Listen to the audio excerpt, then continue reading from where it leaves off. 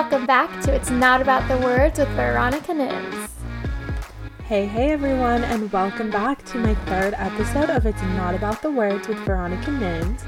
Today I have a really special guest, my roommate, Raquel, and I'm really excited about all of the fun stuff we get into.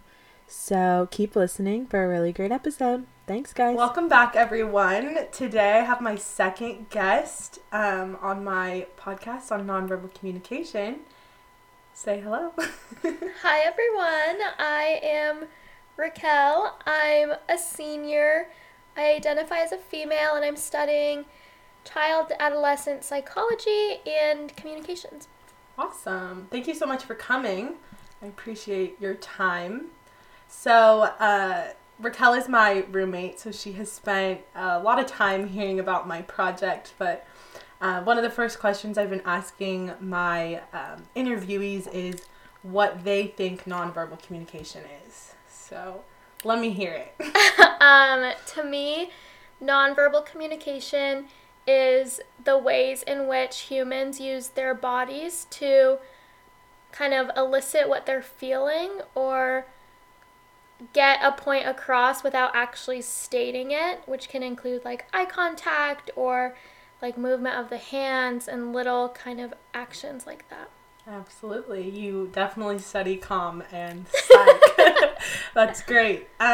So I have spent all this time researching nonverbal communication and how it is in conversations.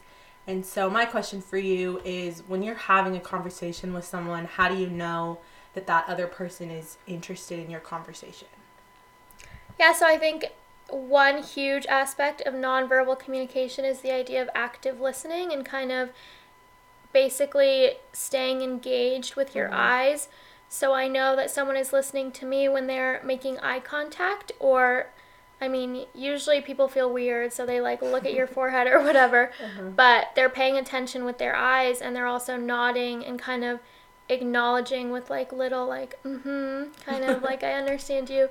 But yeah, the head nods and the eye contact, absolutely. Yeah, for sure. I'm definitely sitting here doing that to you right now.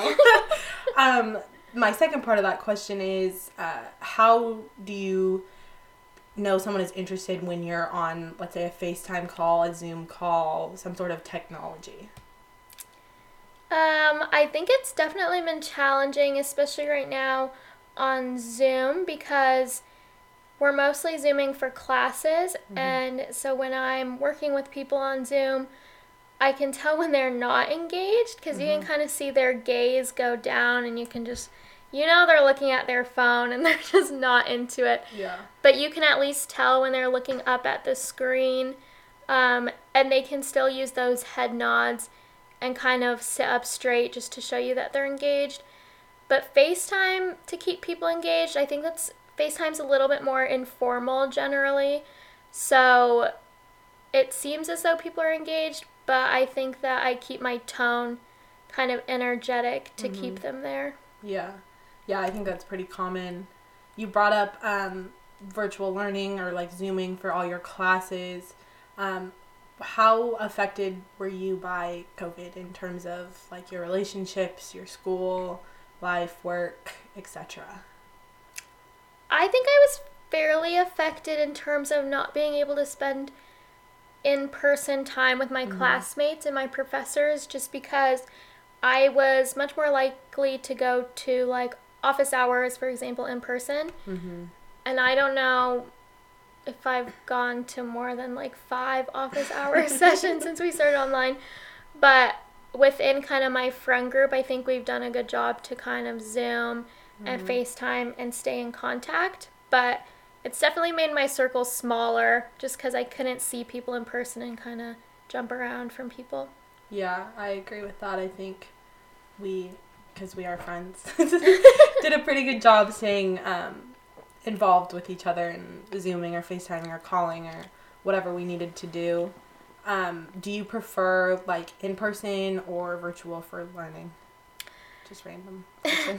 Definitely in person. I'm very kind of outgoing, and I like to see people in person and have face-to-face contact that just doesn't 100% translate into Zoom or online learning. Yeah, for sure. So we're going to get a little personal. Are you in a relationship right now? Yes, I am in a happy, healthy relationship, almost 3 years, so. Wow. So, how did you guys communicate in the beginning of your relationship, primarily? Primarily, it was definitely face-to-face. I mean, we were friends first, obviously, and I saw him more face-to-face before I even had his phone number, and it was easy. We lived in, like, the same building and stuff, so. Right, yeah. Do you think that over time your ways in which you communicate have changed? Like, obviously you don't live in the same building anymore. How do you kind of compensate for the difference? Yeah, I think it's definitely changed, especially because we live in different states. So during breaks, we have to do long distance for a couple months. But there, in that sense, since it can't be in-person contact, there's a lot of FaceTimes and calls and texting. But at the same time, it's not super constant. So we're not texting every minute, 24/7. So yeah, it kind of makes up for the in-person lack. Yeah. Do you think that technology has made it easier to communicate in your relationship, or does it make it more difficult? I definitely think it makes it easier, just because, again, like I said, long distance. Like, am I gonna write him a letter and wait like 2 weeks to get a letter back? No. I need kind of the instant gratification of it. So I think it's definitely a pro, but it can absolutely be misused and kind of, I don't know, overwhelming sometimes. Yeah. You say misused, and miscommunication comes up for me, and I find personally, like, my text messages sometimes, or like Snapchats, can be like miscommunicated, or like the other person will think I'm saying one thing. Is that something that happens for you a lot in, even not just your relationship, but like outside of your relationship? Yeah, in both aspects, I can definitely, for hard conversations, for example, I think that is definitely a realm where things can get misconstrued and misunderstood. But I'm much better at writing it out. So I'm good at texting and not having it be kind of misunderstood, whereas my tone, for example, in a phone call can be worse, and it just can sound like mean. But I have friends and even my boyfriend that are better at speaking over the phone. Yeah. And would prefer to do so, whereas I would prefer to just kind of text about it. Yeah. I definitely am the opposite. Like, I would much rather converse over a phone call than have to like type out what I'm saying. And that's not just because I have poor typos, as Raquel can attest to. Yeah, the worst typos. So, just to like wrap up, I've been ending my podcast with some like fun rapid fire questions. So my first question is, what was your first use of technology? So like, how old were you when you first had like a phone, iPad, whatever? I got my first phone when I was in 6th grade, and I don't even think my parents wanted me to have it. It was just because I was the 5th person on their plan, so it worked out for their bill. That makes sense. What was your first like social media? Facebook. You couldn't get it till you were 13, so I had to wait. My parents would not let me get it. Oh my gosh. And I felt bad about lying about my age. That's super funny. Like, did you let anyone follow you? Was it like just like your family? What was your like dynamic? My first instinct was to find the people, like my friends that had already had Facebook, and like my family. But even till this day, I don't necessarily let anyone friend me on Facebook. Like, if they're random names with no mutuals, I won't let them friend me. But like, my Instagram right now is public. If they want to follow me, they can. Got it. Yeah, I'm the same way. Like, I don't want, well, my Instagram's not public, but I don't want anyone I don't know in my business, first of all. But just in general, that's great. Do you use TikTok? Yeah, I do use TikTok. What is it about TikTok that you like? I can tell that you are giggly over it.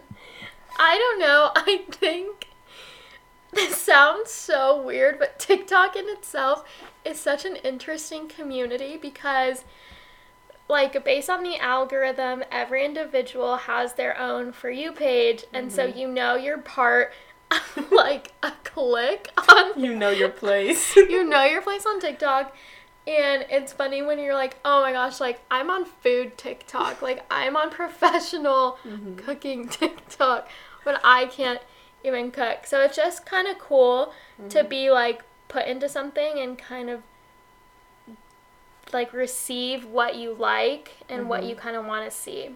Yeah, I would agree. I think it's funny when you're, like, on these random TikToks and you're like, how did I end up on, like, prison TikTok or, like, whatever TikTok? Foreign TikTok. Right, there's so many different groups and it just automatically groups you in them, which is nice.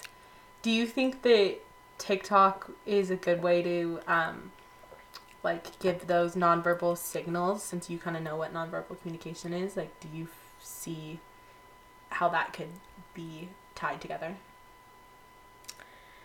Yes, but at the same time, TikTok is also very verbal. I think non-verbally. For example, I'm also on, like, relationship and partner TikTok, and you can tell kind of the moods of partners when their significant other is making a TikTok, so that's interesting.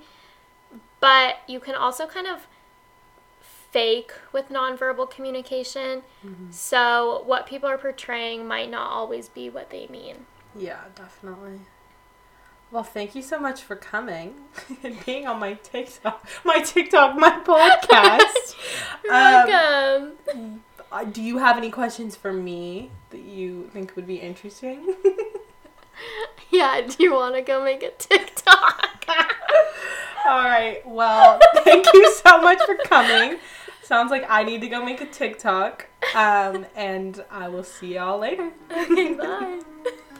Hey everyone, it's me again. I just wanted to give a special shout out to Raquel for coming on my podcast and having such a thoughtful conversation, and also wanted to remind everyone I'll be back with another special guest on the next episode.